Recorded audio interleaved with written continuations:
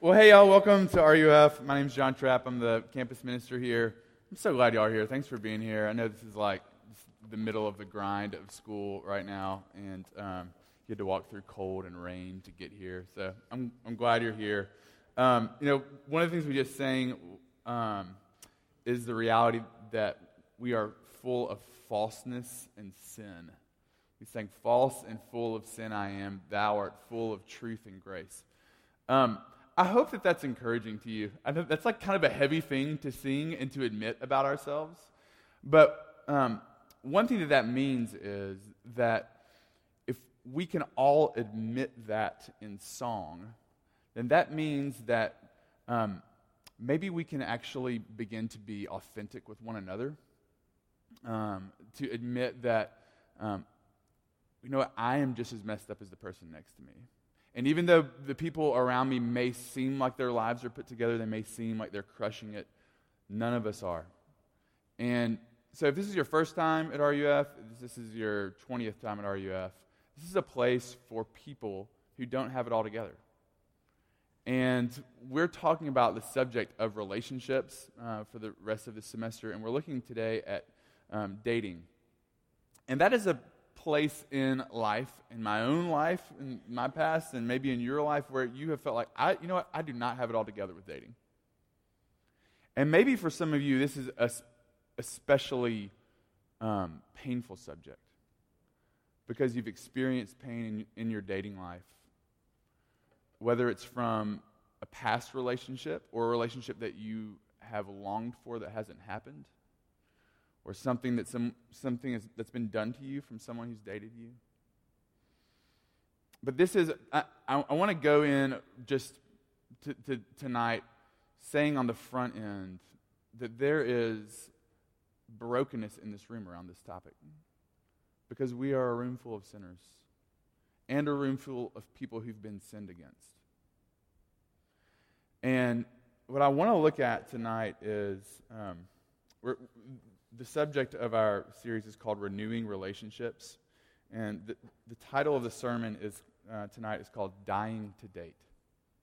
Dying to Date. And I want to look at this passage in Mark 8.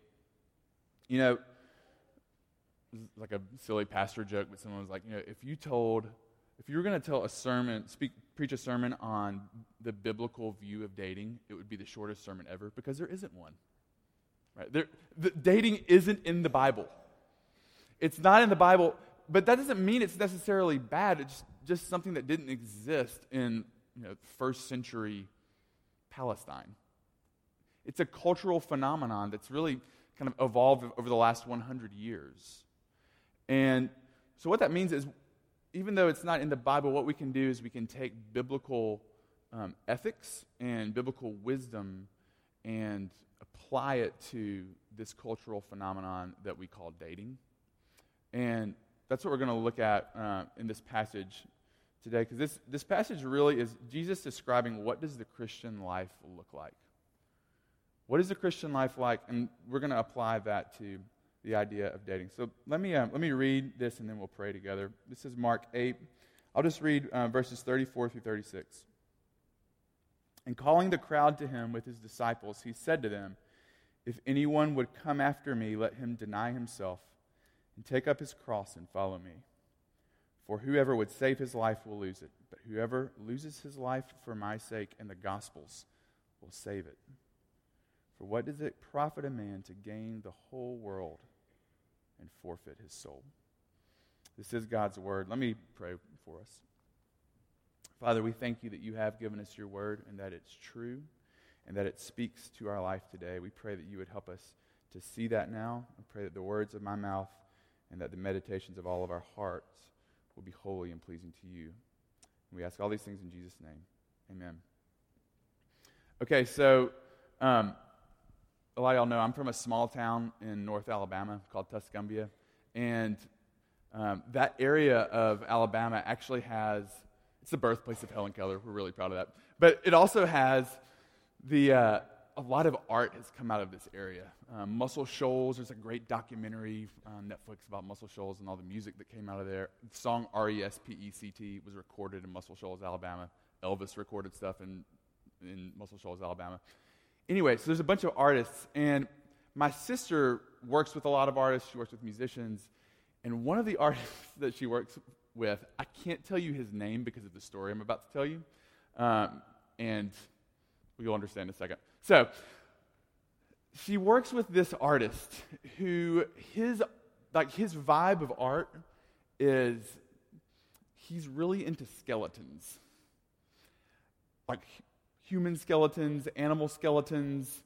Like he'll take a painting, he'll go and buy a painting at a flea market of like a woman and her child, and then he'll just draw a skeleton over the top of that painting and like repurpose it, and then he goes and sells it for like $1,000. Sounds like a pretty good business model to me. But anyway, the other kind of stuff that he does is he gets like the skeletons of animals, and like he'll make these like massive chandeliers out of like a full elk skeleton, and someone will like buy it for a ton of money and put it in their ski lodge or whatever. Or he'll make a birdhouse out of bird bones. It's like, okay. So he does these things, and he made friends with this guy who is a filmmaker, and the guy did a documentary about this skeleton artist, okay? Now, the documentary maker became sick in the middle of this documentary that he was making, and he actually died.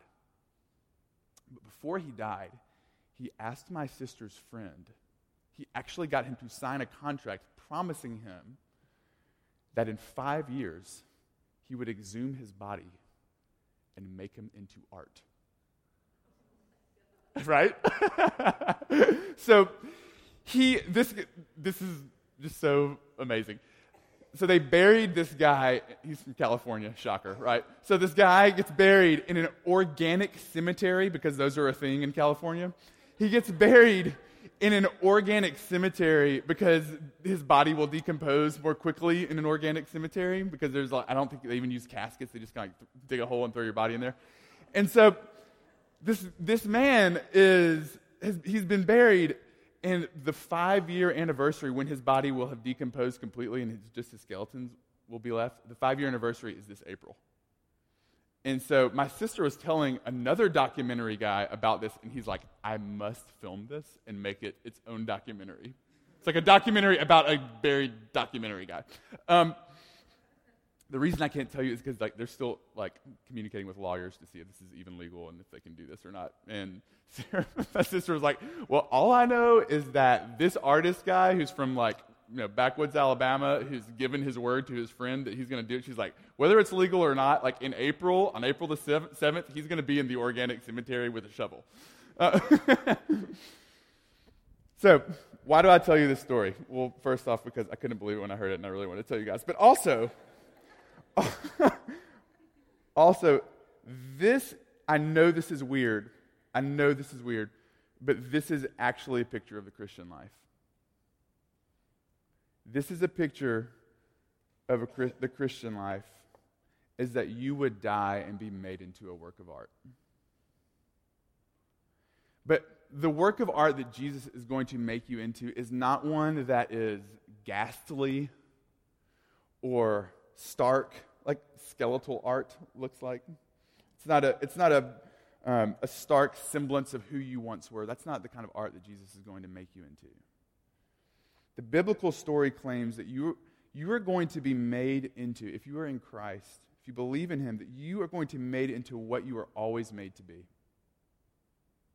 Fully alive, fully loved, which is what you were made for. Completely beautiful and desired. But the biblical story also tells us that the path to this is death. The Christian life is a call to die. So tonight, okay, if you aren't a Christian and you're in the room, my question for you is this worth dying for? That's what I want you to think about, okay?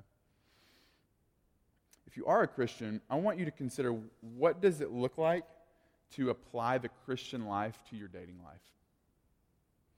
What does it look like to take up your cross, as Jesus says, and follow Him and die? So 3 points tonight. First, the call to die. Second, dying when dating. And third, is it worth it? Okay? The call to die, dying when dating, is it worth it? Okay, first, the call to die. In order to get what Jesus is talking about in this passage in Mark 8, I've got to give you a little bit of context. So let me go back a few verses. The whole first half, we kind of just hit like the hinge point in the book of Mark, okay? So from Mark 1 through the middle of Mark chapter 8, the main question that the author is addressing is this: who is Jesus? And he's dropping these little breadcrumb clues about who Jesus is all throughout the book. And you see Jesus doing things like feeding 5,000 people with just a few pieces of fish and bread. You see Jesus calming a storm with with the power of his word.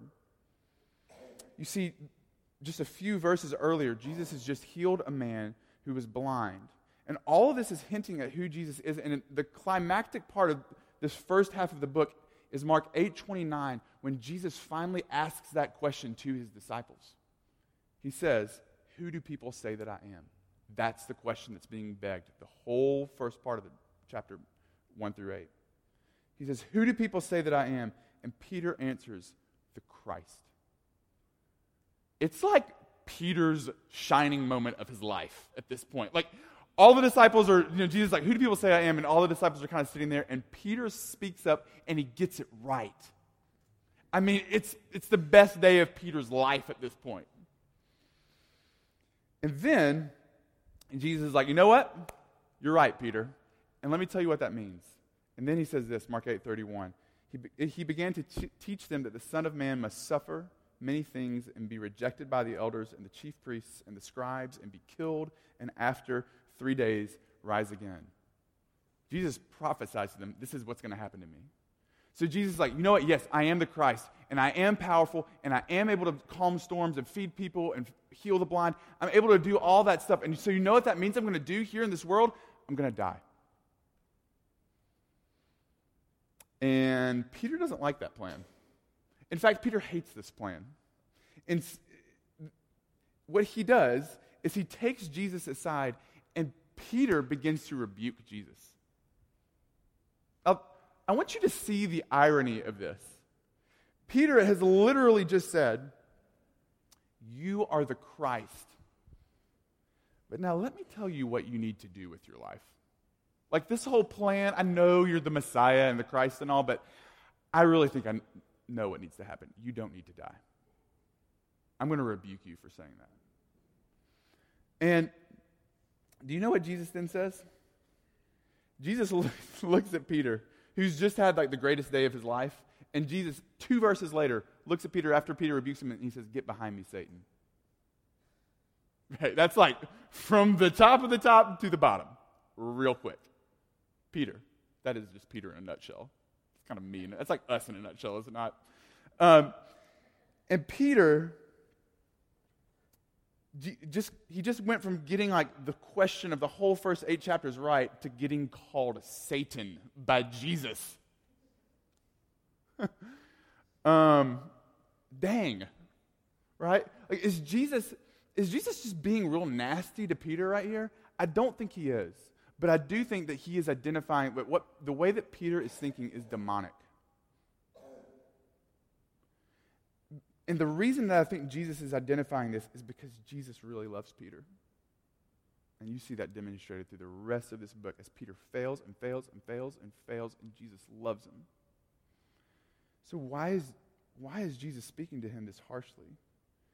He's doing it because he knows what's best for Peter, and he wants what's best for Peter. This reminds me of, have y'all seen the memes for the reason my kid is crying? This is like once you have kids, like, you start passing around like, parents have memes too. It's not just you guys, okay? So I'm going to share with you. These aren't trap kids, unfortunately, but we could totally make some at some point. But I'm going to share with you a few memes of why my kid is crying. Here's one. "I won't let him eat styrofoam." So, like, this kid is wanted to eat styrofoam. He's so cute. But his mom just, like, pulls out the phone, snaps a picture, because he is mad at his mom because she won't let him eat styrofoam. All right, next picture. I put his hood up when it got chilly. The nerve of his mother to not want him to get the flu. How dare she? All right, do the next one. We wouldn't let him lick the dog. I hate when my mom does that to me, right? Wouldn't let him lick the dog. All right, last one. He does not want to be safe near water. Look, those are really cute and fun, but that is us. We think we know what's best for us, and we get so upset when we don't get it. Or we think we know what's best for us, and we don't really trust that God truly has our best interests. And so when he puts that life jacket on us, like that kid, we get mad about it. And he just loves you. Like that mom loves her kid, and that's why she's putting a life jacket on him. But he doesn't want that. That's what Peter's doing here. You could, if you made like I don't want to give you ideas, but like a John Trapp crying meme of like he wants to eat a box of Oreos and watch Netflix all day. Like you could make that of me. That's a John Trapp meme. But because Jesus loves me, he has told us in his word about these things called the 7 deadly sins. One of which is gluttony, and one of which is slothfulness. And he calls them deadly. They're deadly sins, the Bible calls it. Because what those things do and what sin does is, as delicious as it feels to eat a box of Oreos and binge watch Netflix all day or all weekend or all summer. Have you ever done that where you just like go home, you're like, I am just going to chill out for a week or 2 weeks, and you kind of get to the end of it and you feel terrible? But then your friend who went to camp and got sunburned and like worked all the time and was like serving people all the time, they come back and they just like are super hyper about camp and they're kind of annoying about it. What is that? It's because we weren't made to be self-focused. We weren't made for that. And God, what God wants is he wants what's best for you. But sometimes we don't like that. So what Jesus does, he gathers everyone around him. And in verse 35, he basically says this: you want to follow me? You've got to die. Jesus is not being mean. He's not being mean. He's being like those parents in the memes. He knows what's best. And he explains in verse 35, if you try to save your life, you'll lose it. But if you lose your life for my sake, you'll save it. Okay, so this leads me to my second point, dying when dating. What does it look like to apply the Christian life to the way that we think about dating? What's Jesus talking about, and how does this apply? What he's saying here is if you only trust yourself and what you think you need, you're going to lose your life. If some of you have been coming here for a few weeks, you'll remember that when we talked about friendship, I said one of the things that's wrong, that's dysfunctional about our friendships, kind of the dysfunction that we bring into them, is we make our friendships all about ourselves, which is the opposite of what we were made for. If what the Bible says is true, that you are made in the image of a triune God, who is Father and Son and Holy Spirit in his being. Like Genesis 1:26 says that when God creates man, he says, let us make man in our image. You, individual person, are made in the image of an us. You are made for relationships.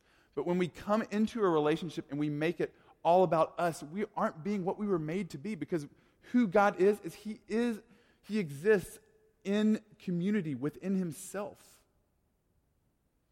A community that is perfect love, that is other-oriented, that is oriented towards the good of the other. And so that's what you were made for. That's what you were made for. But the way that we treat dating is we treat it as if it exists primarily for ourselves and for our own happiness. We ask ourselves, does this person make me happy? That becomes the guiding question of our dating, because we are self-centered and self-focused. Does this person make me happy? I want you to listen to this. The goal of a relationship is not your happiness. It's your holiness. The goal of a relationship is not your happiness. It's your holiness. Hebrews 12:14, the author says, "Strive for peace with everyone and for the holiness without which no one will see the Lord." In all your relationships, you were made to strive for holiness. So maybe now you're thinking like, okay, what does that look like? And my best shorthand answer for that is that it looks like Jesus. A holy human looks like Jesus. So, before you date someone, I want you to ask this. Will they help me to be more like Jesus? Is this someone who is loving, who is other-oriented, someone who is submissive to God's word, like Jesus, who's willing to die to his desires for the good of others, like Jesus? Because here's the thing. If you aim for holiness in your relationship, you will get happiness thrown in. But if you aim for happiness, you will get neither. If you aim for holiness in your relationship, you will get happiness thrown in. But if you aim for happiness, you will get neither. So, thinking in this way, I think does two things, okay? Aiming for holiness reorients you in two ways. First, in who you date, and second, in how you date. Okay? First, in who you date, and second, in how you date. First, who you date. When I went to Vanderbilt, my buddies developed what they call... Everyone does. I think a lot of people do this. I'm going to confess to you what my friends did. But we all kind of make these lists of what we're looking for in a significant other, if you will. They need to be this, this, and this. My buddies at Vanderbilt said, you just need 4 C's, like the letter C. Cool, cute, Christian, and then headed, and Calvinist. That is a nerdy Vanderbilt joke right there. Wow. That is some nerdy theology. Okay. Cool, cute, Christian, Calvinist. 4 C's. Let's close in prayer. No, I'm just kidding. But what is it at Texas? Just the lists that we make. Are you only willing to date someone from a certain fraternity, or from a certain high school or neighborhood, or who has a certain kind of intellect, or likes a certain kind of music, or maybe they're debt-free, or they have to be gluten-free, or whatever it is. I don't know, whatever it is. But, look, those things aren't necessarily wrong. They're not. Yay for gluten-free people. Okay. But, those things aren't necessarily wrong, but they can't take precedent, y'all. The status and who they are, and that can't take precedent.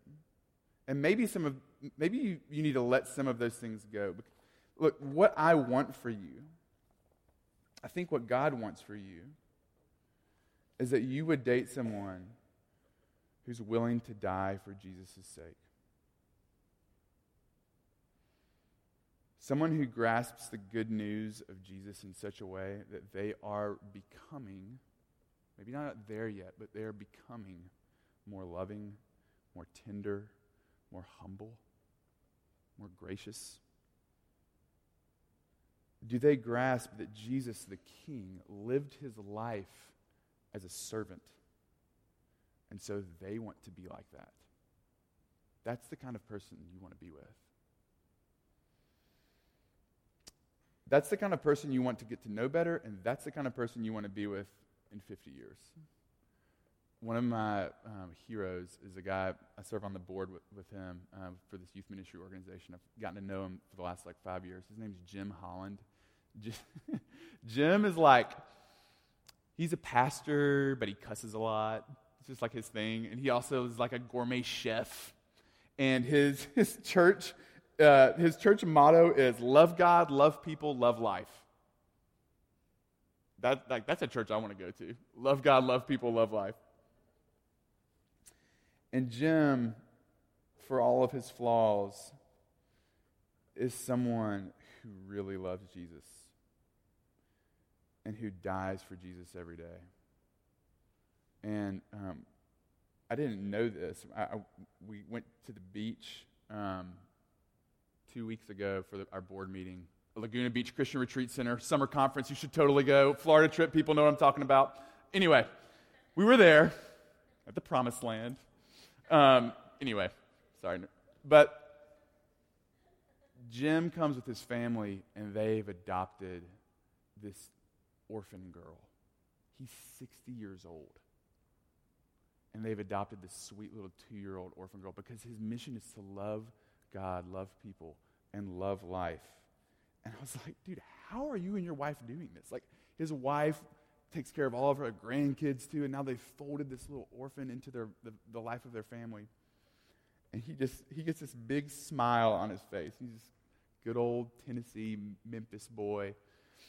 And he's like got his dip in. I was like, how do y'all do this? How does your wife do this? And he goes, man, my wife is aging like a fine wine.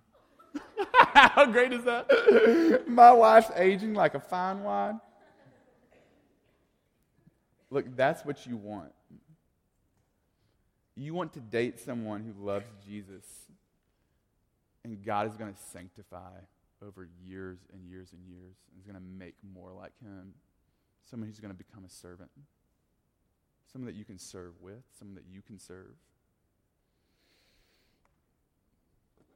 Now look, is it maybe you feel like this is a closed-minded to say that you need to only date a Christian, like that Christians need to date Christians. And I know that sounds closed-minded, but I actually think it's merciful and loving. Here's why. If you're a Christian, that means that at your core, the most important thing about you is your faith. And for you to unite yourself to somebody who fundamentally doesn't get that about you means that they will not understand the thing that is most core and central to your being. And you can't be intimate with someone like that. And they can't be intimate with you. And what you want, if you love them, what you want for them is for them to have intimacy. So what ultimately has to happen if a Christian doesn't marry a Christian is one of two things has to happen. Either you have to stay intimate with God at the cost of not being intimate with your spouse. Or you have to become more intimate with your spouse and push God to the margins. As you make decisions in life, as hard things arise, if you are going to bring your faith into that decision-making process, they're not going to understand you or that because it's the most central thing to your being. It's not unkind or closed-minded. It's merciful to them. And so really what you must say is, look, either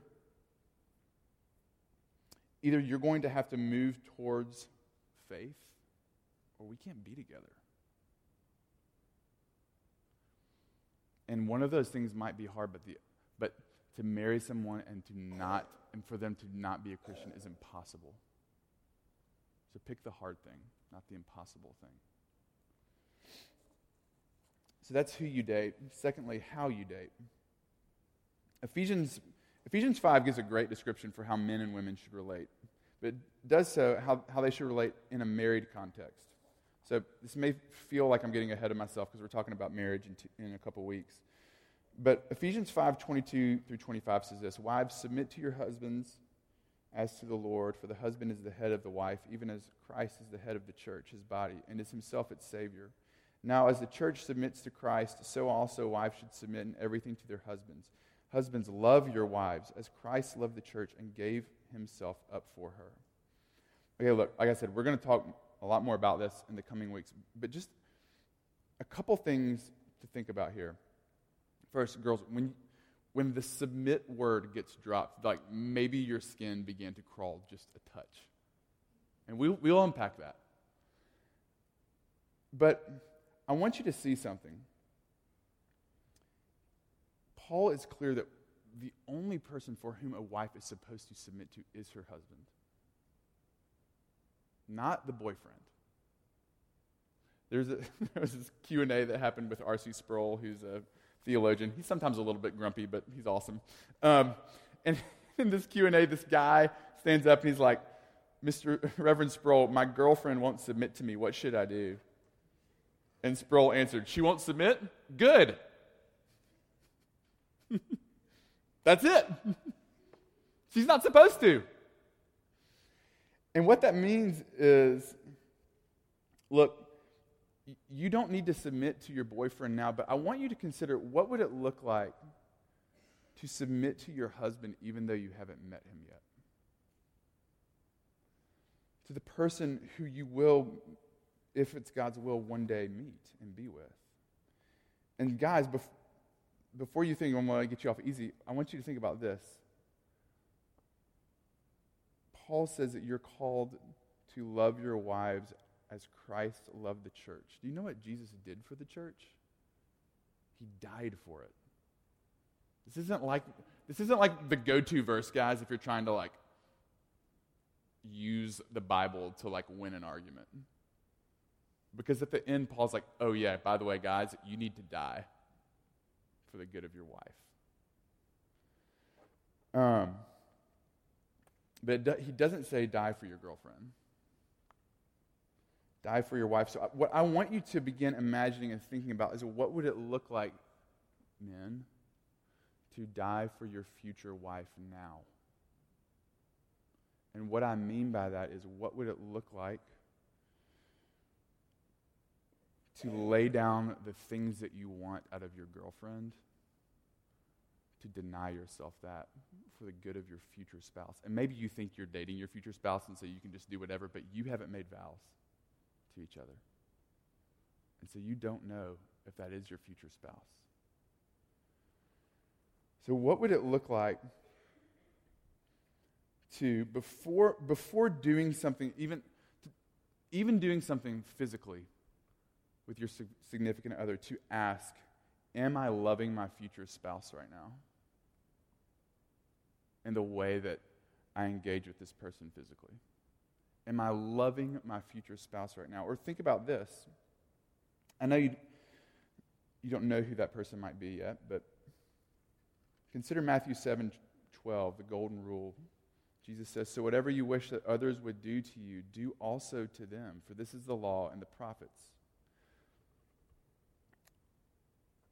So maybe before you Netflix and chill or whatever with your significant other, ask yourself, do I want someone doing this to my future spouse? Because biblical wisdom tells me to do whatever I wish another person would do to me.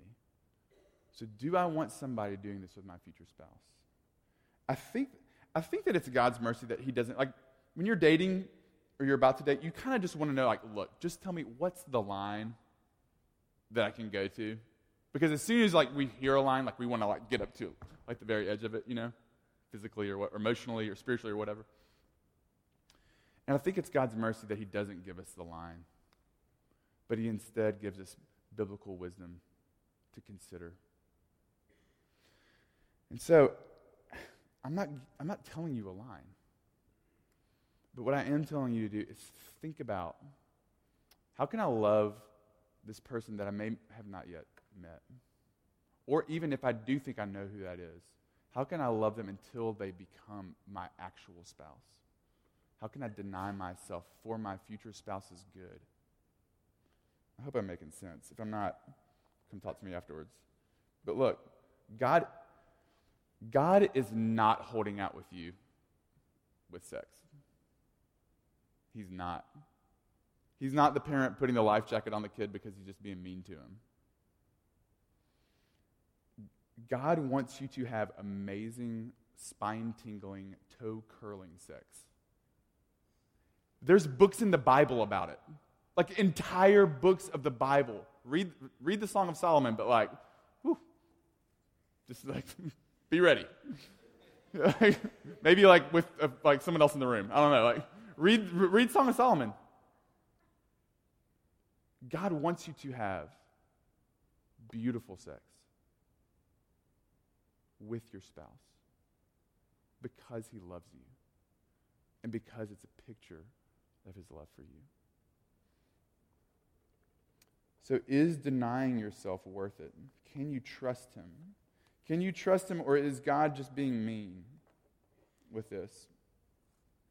There is, I'm closing with this. So there's a tribe in Africa that used to practice this. This was their version of dating. This is awesome. So if a guy liked a girl and wanted to marry her, there was only one thing he had to do. This is it. This is the only thing he had to do. With the father's consent, he had to go with a spear. The suitor would take a spear and go kill an elephant by himself and bring the elephant back to the father, and then you can marry my daughter. Christy and I are looking into this for our trap girls. Kind of serious. But think about this. Let's say that the guy does do that. Like, he goes with a spear. I mean, apparently, like this, they were doing that. Like, the guy goes with a spear. He slays an elephant with a spear by himself. And then he comes back with the elephant, and they get married. Do you think his wife ever struggled with questions of like, I wonder if he's really committed to me? Like, I wonder if he's really in this. It's like, no, he killed an elephant for me with a spear.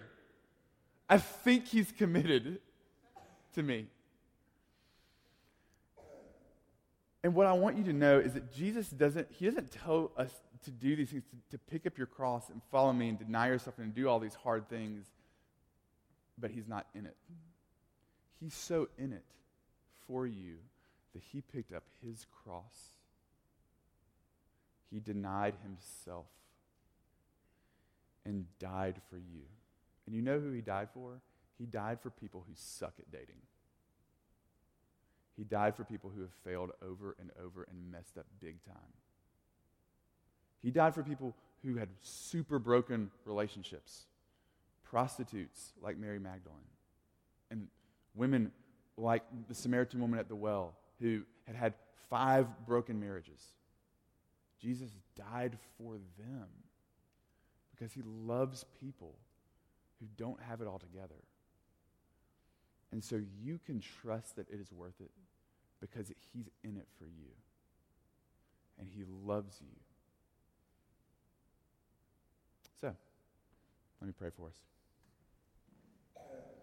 Father, thank you that you did send Jesus to come and to live among us, to redeem us from our sin, and to call us to a life of self-denial, which in some strange way, it's true that when we deny ourselves, we actually find life. But when we try to hold on to the things that we think will make us happy, they only end in emptiness and death. So, Lord, I pray that you would help us to find life, to have the courage to deny ourselves because you had the courage for us. I pray that we would be rooted in that, in your grace. And I ask all these things in Jesus' name. Amen.